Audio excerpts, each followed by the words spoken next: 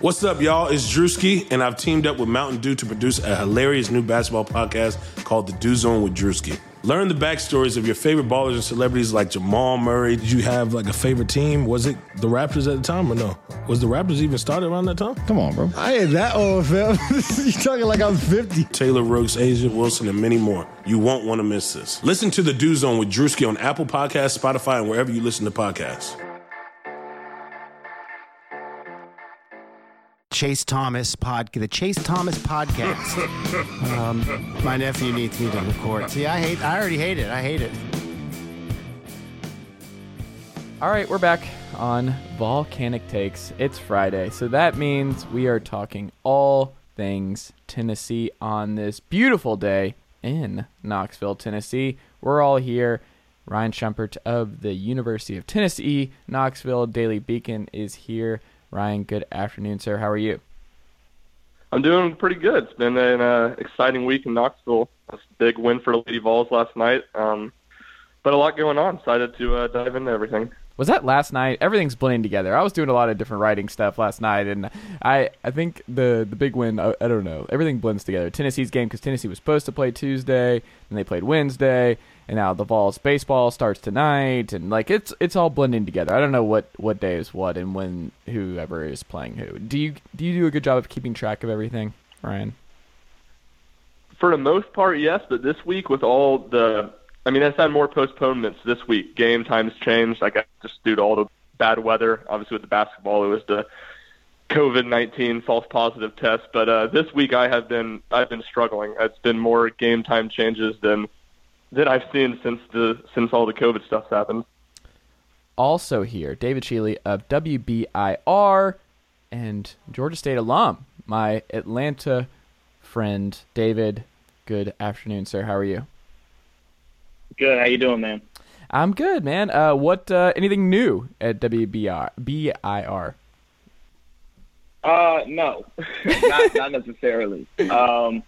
But just kind of, Ryan mentioned that Lady Vols game. I was at that Lady Vols game last night, and it was probably the second most entertaining game I have been to. I mean, it was dragging a little bit in that second quarter, but I mean, once Tennessee kind of got going in the second half, it was like, okay, this might actually happen. So that was really cool to see Tennessee snap that SEC game-winning streak of South Carolina.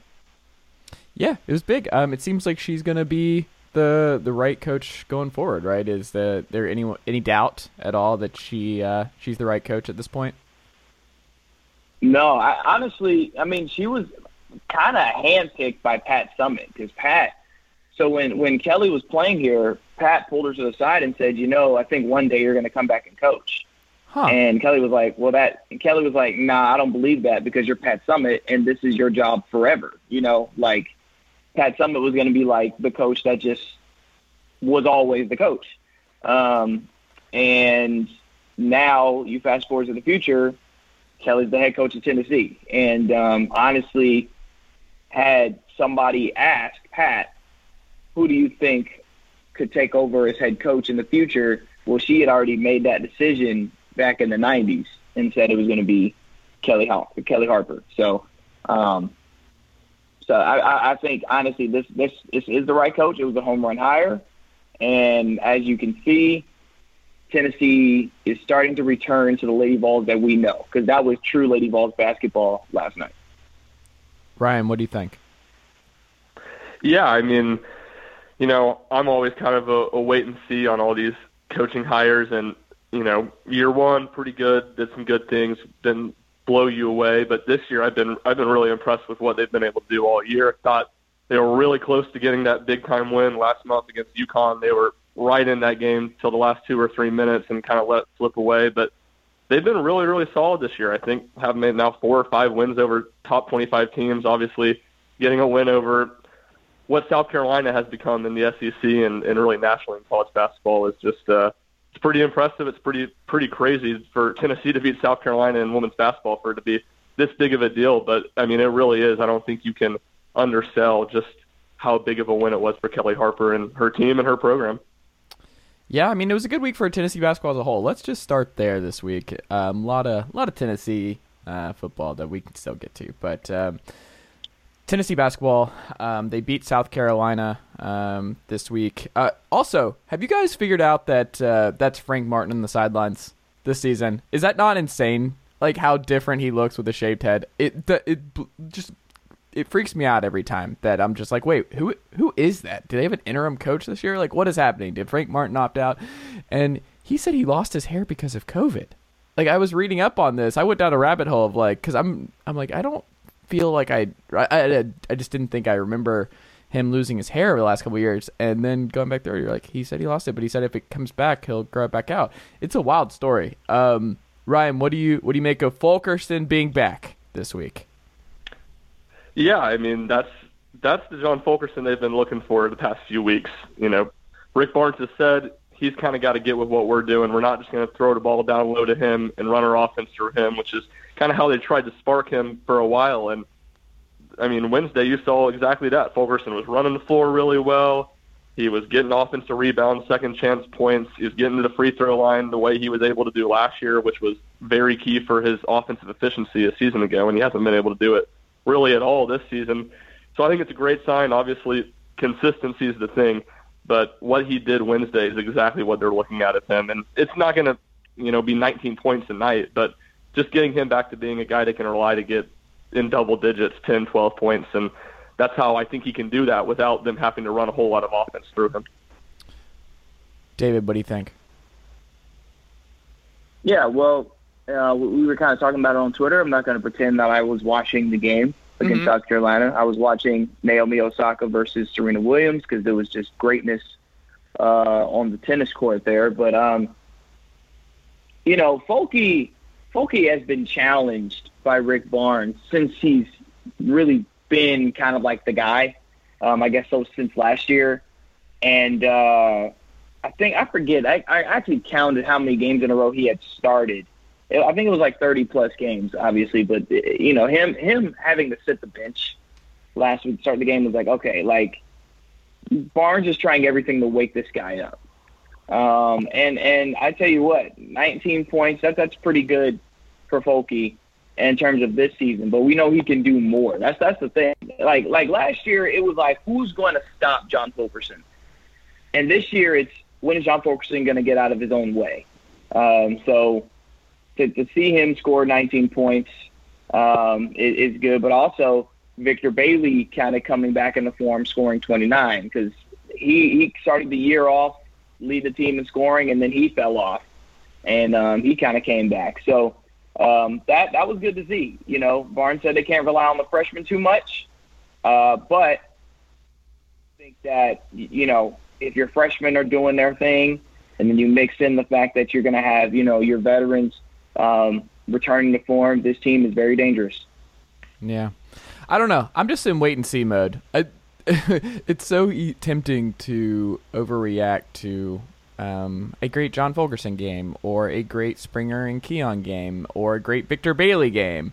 I want to see more consistency before I'm just like, okay, they're back. But like I saw something on Rocky Top Insider this week about like, Fulkerson shows that he still has enough to lead this team on a deep tournament run. And I'm just like, I mean, are we sure about that? I don't know. I'm still just not even close to being there because I think Barnes is still tinkering with this lineup and he's still not sure what his best five is. Like, I think we're now February 19th and Barnes still doesn't know the right five that he should go with for the majority of the game. What do you think, David? Yeah, I think that's a very good point. He and the lineup. The lineup has consistently changed this year. This has been one of those really fluid years where this lineup it has not been set where who's starting, and I think part of that is kind of what you just said. He doesn't really know who the set five are.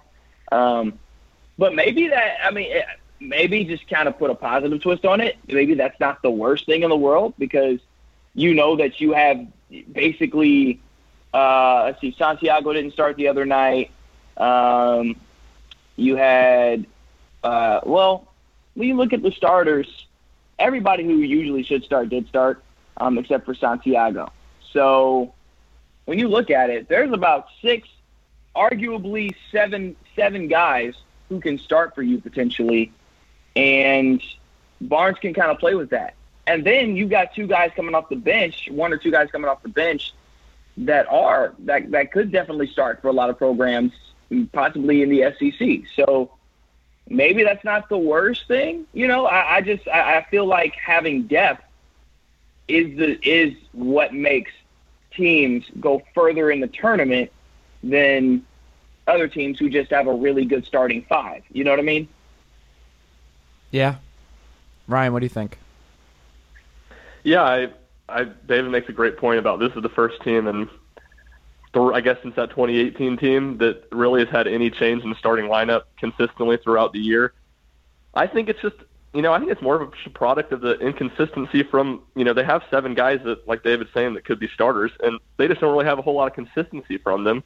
So Barnes is mixing it up, trying to find out what his best option is, and Chase, you talked about trying to find his best 5, and I think it's maybe a little bit less of that just because they're going to have to play all those guys so much, and Barnes is very much a game-by-game, let's fill it out, who's playing well, and then let's roll with that. But him doing that puts some pressure on him to be locked in there every game and making the right decisions and pushing the right buttons. And it's certainly a lot easier when you have 5 or maybe even just 6 guys, we're going to roll with some semblance of these 6 like they did in the Admiral and Grant year where they'd have Kyle come in and then they'd go small with Grant and Admiral in the front court. It's easier to do that, and especially for the coach because rotations, it makes it a lot more simple, but there just hasn't been that consistency from enough players on this team to submit themselves and force Barnes to keep them in the lineup. Absolutely. In terms of the football team, Tim Banks, that news broke not long after we recorded Friday, a couple days later, but he was the co-DC at Penn State, already talking to some corners from I think Riverwood, so that looks good. He recruiting the same kind of guys that Tennessee was looking at previously. Never called plays before on the defensive side of the football, so that should be interesting to see. Your first thoughts when you saw that Tim Banks sticking to the Danny White plan of you think where we're going. You think Casey Rogers, we're going Tim Banks. Ryan, what do you make of the hire now that you've had several days to kind of think about it and see the rest of the staff? Yeah, I think considering the amount of guys that turned him down, I think Tim Banks is a really strong option, and he was a guy that I think they had talked to earlier in the process, and there wasn't a ton of interest there, and then they kind of came back and threw the kitchen sink at him proverbially. $1.3 million his first year, should be $1.5 million by his last. He's got a lot of things that stand out and you like. He's a good recruiter. He's been a co-defense coordinator or a defense coordinator at a lot of different stops. Obviously wasn't, like you said, wasn't calling the plays at Penn State, which is a question mark. One thing that I wonder about is his reputation as really as a great recruiter, but a lot of that with all his ties in the Big Ten, a lot of ties to the city of Detroit where he's recruited really, really well for Penn State, and Michigan's tried to pluck him away from Penn State, basically, that being one of the main reasons is how well he's recruited Detroit. So he certainly brings a lot to the table that you like, but I think just between the fact that he hasn't called plays before or any time recently, no recruiting ties in the Southeast, there's certainly still a lot of question marks around him too. Absolutely. What do you think, David? Yep. What Ryan was just saying was right on point. This is a guy who's been on the defensive side of the ball his entire coaching career except for 1 year in 1999 where he was coaching the running backs at Bowling Green. But when you take a look at his defensive coordinator stints, his previous one coming from Penn State was not calling the defensive plays.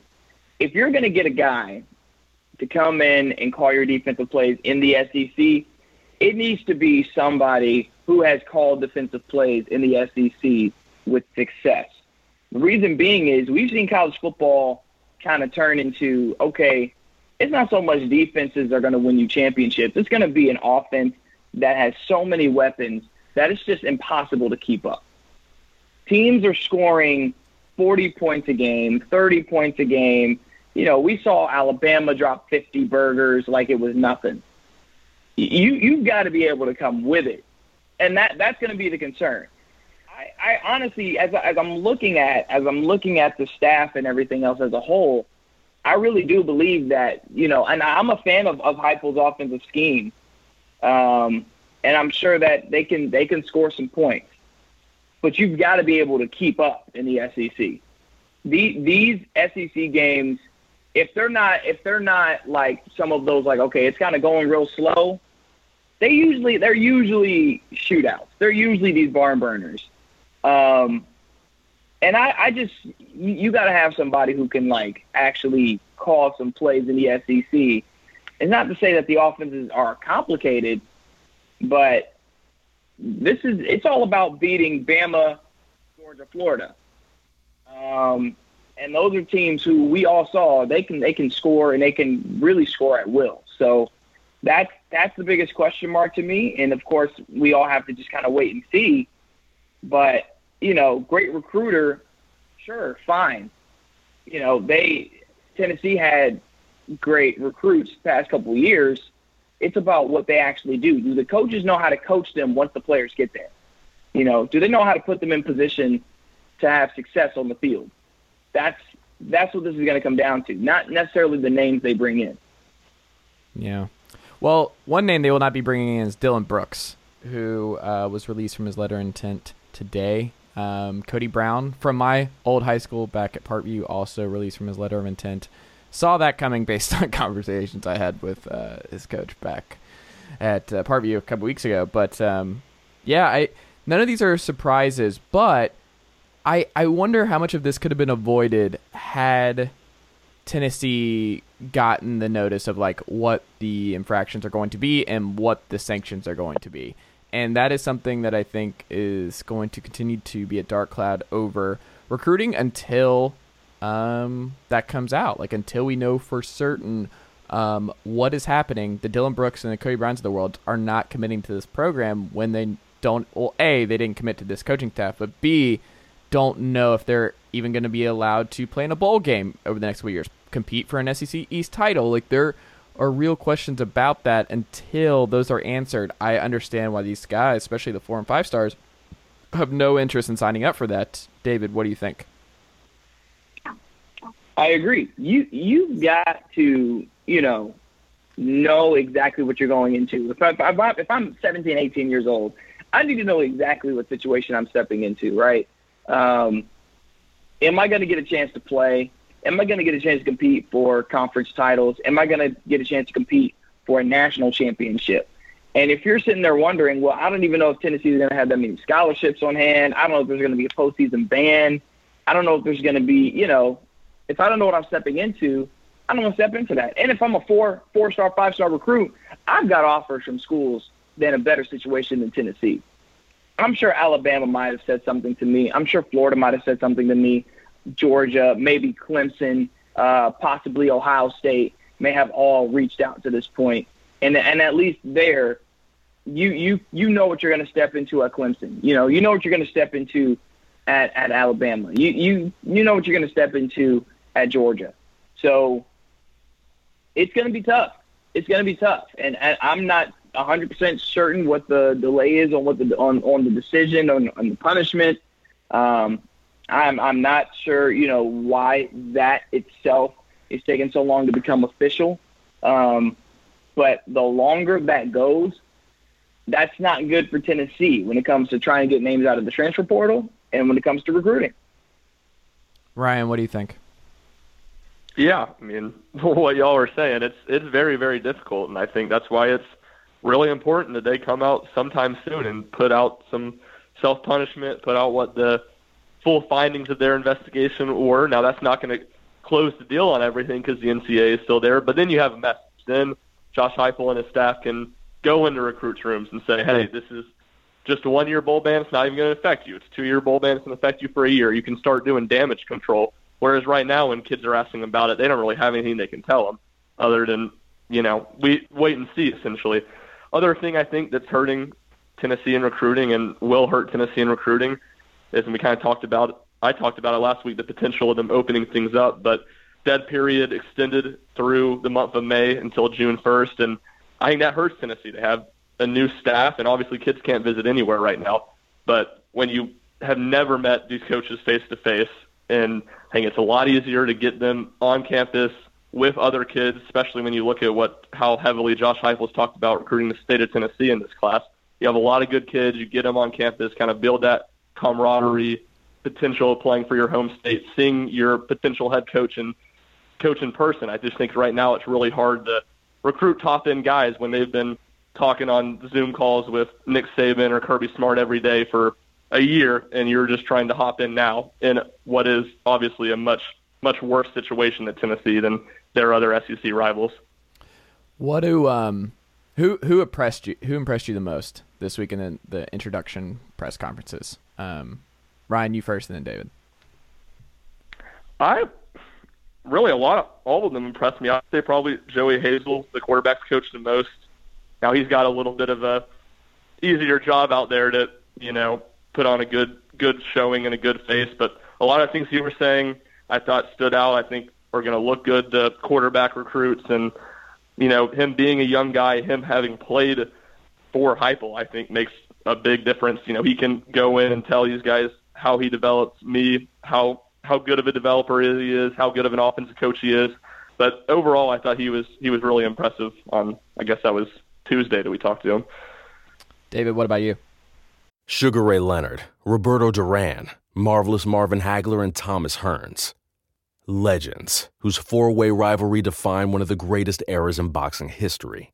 Relive their decade of dominance in the new Showtime sports documentary, The Kings, a 4-part series premiering Sunday, June 6th, only on Showtime. Yeah, I loved what I heard from Joey Halsley, and that familiarity I think is going to be huge for the development of guys like Harrison Bailey. That's something to be excited about. I'm just, as a former quarterback myself, having a coach that can really develop you and work to your strengths is huge. And Tennessee has been really hungry and desperate for some really good quarterback play. Haven't had it in a little bit. So that's pretty exciting, man. I'm going to start dubbing this offense. I'm going to start calling it the Beyblade offense. Okay. Nobody steal that. I'm calling it the Beyblade offense. Reason why is because Halsey was talking about he's going to let quarterbacks let it rip. So Beyblade, let it rip. So I'm going to see what this Beyblade offense is going to look like. It's up tempo. They run a lot of plays out of the same formations that will confuse defenses. Even the linemen got to do some running. That's going to be the entertaining part, man. You can't be in a Heupel offense as an offensive lineman and think you're just going to be able to stand still. You got to go to the second, third level and block. So, that kind of got me excited. But I also like Coach Golish, coming in as offensive coordinator and tight ends coach. I think he kind of has like a little bit of a youthful spirit to him as well. A lot of these guys do. I'm looking at the coaching staff, and the familiarity jumps out, yes, but also some of these guys are kind of young, man. Cody Burns played with Cam Newton in college, like Cody Burns is not really that far removed from his playing days in the SEC, and I think that helps a lot. So. I like it as a young brother. I'm a fan of some of these hires as assistants, and I would be excited to play for them if I'm Hyatt or if I'm I'm forgetting his name already. He's like my favorite player on the team. The quarterback. I already lost his name, and I said Harrison it earlier. Bailey? I lost Harrison Bailey. Okay. No, it was Harrison Bailey, but also Caden Salter too. Like I'd be who got compared to if Deshaun Watson this week. I don't know if y'all saw that. He got compared to Deshaun Watson. I did not see that. Yes. I'm embarrassed because I almost called Harrison Bailey Joey Harrington because I was thinking about I watched a video like 30 minutes ago about where all the cover athletes of NCAA video games are now, and Joey Harrington was on the cover. And it was talking about how, like, his career was just, like, horrible. And I was like, his name, I was like, do not call that kid Joey Harrington. Interesting. It's interesting that you're still pretty high. I don't think Bailey's going to start next year. I'm resigned to the fact that it's going to be Hendon Hooker in a gap year, and then Salter after that. I would be surprised at this point if it's Bailey still as the guy. I would, I want him to compete for the spot. I think the guy can. I think he's got a lot of natural talent at the quarterback position. I saw what he did in high school, and what he did in high school, running like a pro style was incredibly impressive. It was incredibly impressive. I think he also has that ability that's really hard to teach, to drop balls in a bucket between defenders. I think sometimes we can kind of become prisoners of the moment when it comes to the athleticism of a quarterback. But in Heupel's offense, you definitely got to be. He can make it pretty easy for you, but I think it's more so than the athleticism. I think you got to have some of that quarterback and that football IQ to really know what the defense is doing. Because sometimes he'll give you 2 play calls, and it's just up to you to, okay, we're going to kill to the next call based off of what I just saw here. You got to be able to do that. So I feel like, for me, just Harrison Bailey should at least be able to compete for that spot. And, he was brought in with the mindset that it was going to be, his time once Garantano was done. So I would at least like to see him get a full spring in there. Get him a spring game, get him a real off season where he doesn't have to quarantine, and I feel like he's got a shot. Interesting. Ryan, what do you think? Yeah, it's definitely going to be open. They're definitely going to give all these guys a chance, and I thought that was Golish. I thought was honestly more open than you see most coaches talking about things. He said they're not really going to have a great feel for things out of spring practice. This is going to be a 6-month deal where they get to know these quarterbacks, they get to know what they do, and then they'll make it sound like they'll make a decision pretty late on who's starting. What he did say, he didn't say explicitly that he has to have a running quarterback. He said that, they've played with different styles. That's something he liked about Heupel, is that Heupel's been able to have success with different guys at quarterback. But it did to me sound like he'd like to have a running quarterback, that would make things easier on him. So that's obviously a point against Harrison Bailey that both Hendon Hooker and Caden Salter have going in their favor. And like we said, we've talked about on here before, with the question marks at offensive line, I think that could be very important next season to have a little bit of mobility at quarterback. Yeah, I'm excited to see it play out, and I think it'll be important to just have a full off season and see what it all looks like. But I don't know. I think it will be interesting to see nonetheless. David, what can we check out from you this week at WBIR? Well, we've got a lot of high school basketball coming up. We've got district championships, district tournaments that are going to turn into regional tournaments. So it's all that. Of course, we've got a few more Tennessee basketball games, both Vols and Lady Vols, but also that baseball season starts today. So it's finally baseball time. We got some softball starting as well. So there's a lot of good Tennessee sports going on. And for me, I love when the softball season, baseball season starts, because even as a journalist, going to a baseball game, going to a softball game, it's just a few hours to just relax and just be at the ballpark and just enjoy the atmosphere. And then at the end of it, you're like, oh, okay, well, I got to get to work now. But in the few hours that you're there, you're just at the ballpark enjoying yourself. So nothing really beats that. Absolutely. Ryan, what about you? Yeah, like David was saying, baseball season starting this week. Had a pair of previews on VolQuest.com today and yesterday on the hitting and pitching. So all you need to know on the Vols entering the season. And then over at Daily Beacon, we have an incredibly busy weekend of Tennessee sports. Tennessee basketball, women's basketball, softball, baseball, volleyball, and soccer all in action this weekend. We'll have coverage of all of those games. So stay tuned, and we'll have everything you need on Tennessee's very, very busy athletic weekend. Absolutely. Go check it out. I think it's ESPN Plus tonight, so you can watch Georgia Southern, Tennessee on that at 7 o'clock. That's disgusting. Beat Southern. I don't care who's playing. I don't care who's playing Southern. Just beat them. Is Southern not state? I don't care who's playing Southern. Is that a real rivalry now? I can't stand them. Real rivalry, man. That rivalry is more brutal. The only rivalry I can liken that to. You're fired up about this. I like this. Falcons Saints. That's the only one. Okay, let's calm it down. It's not Falcon Saints. Georgia State and Georgia Southern is not. Falcon State. Oh my goodness. Here's why. It's not just you're looking at the on-field stuff. It's not just on-field stuff. It's the jokes on social media. It's the constant jabs. It's the constant jeering. It's like the personal, like there's personal things behind everything there. Like the pettiness in the rivalry is the reason why. Mm-hmm. And that's why it's like that. And it's like that with any sport. So Falcon Saints is obviously just that's just football. Mm-hmm. But literally, I don't care if it's a spelling bee. I want Georgia State to beat Georgia Southern because I want to be able to say Georgia Southern can't spell. Like if it's swimming, I want to say Georgia Southern can't swim. You know, it's not just we beat you in football, we beat you in basketball, dude. No, if it's a Connect Four tournament, I want Georgia State to beat Georgia Southern. Like that is how personal it is.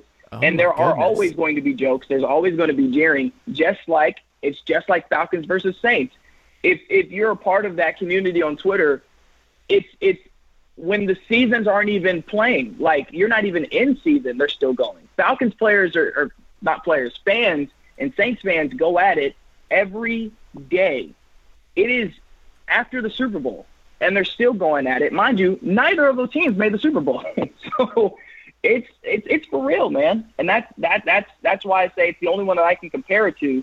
But that's because I'm a part of that one as well. You know, I kind of look at the other ones and I'm like, well, you know, Georgia, Florida, you know, that's kind of a big one. Maybe in football. I don't really know so much about basketball, but definitely in football. But even if it's, you know, whatever sport, soccer, if it's soccer, if it's baseball, if it's softball, women's basketball, like I said, spelling bee, that rivalry is for real. Incredible. Did not expect to wrap up on this note. Just the putting over Georgia State, Georgia Southern on this podcast. I love it. All right, man. Well, this has been great. I appreciate it, as always, guys. We will talk again next week.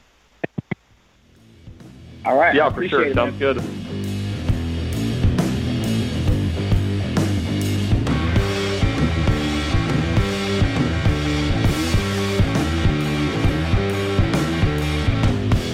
Nicely done, nephew. Chase Thomas Podcast. Hell yeah. Sugar Ray Leonard, Roberto Duran, Marvelous Marvin Hagler, and Thomas Hearns. Legends, whose four-way rivalry defined one of the greatest eras in boxing history. Relive their decade of dominance in the new Showtime sports documentary, The Kings, a 4-part series premiering Sunday, June 6th, only on Showtime.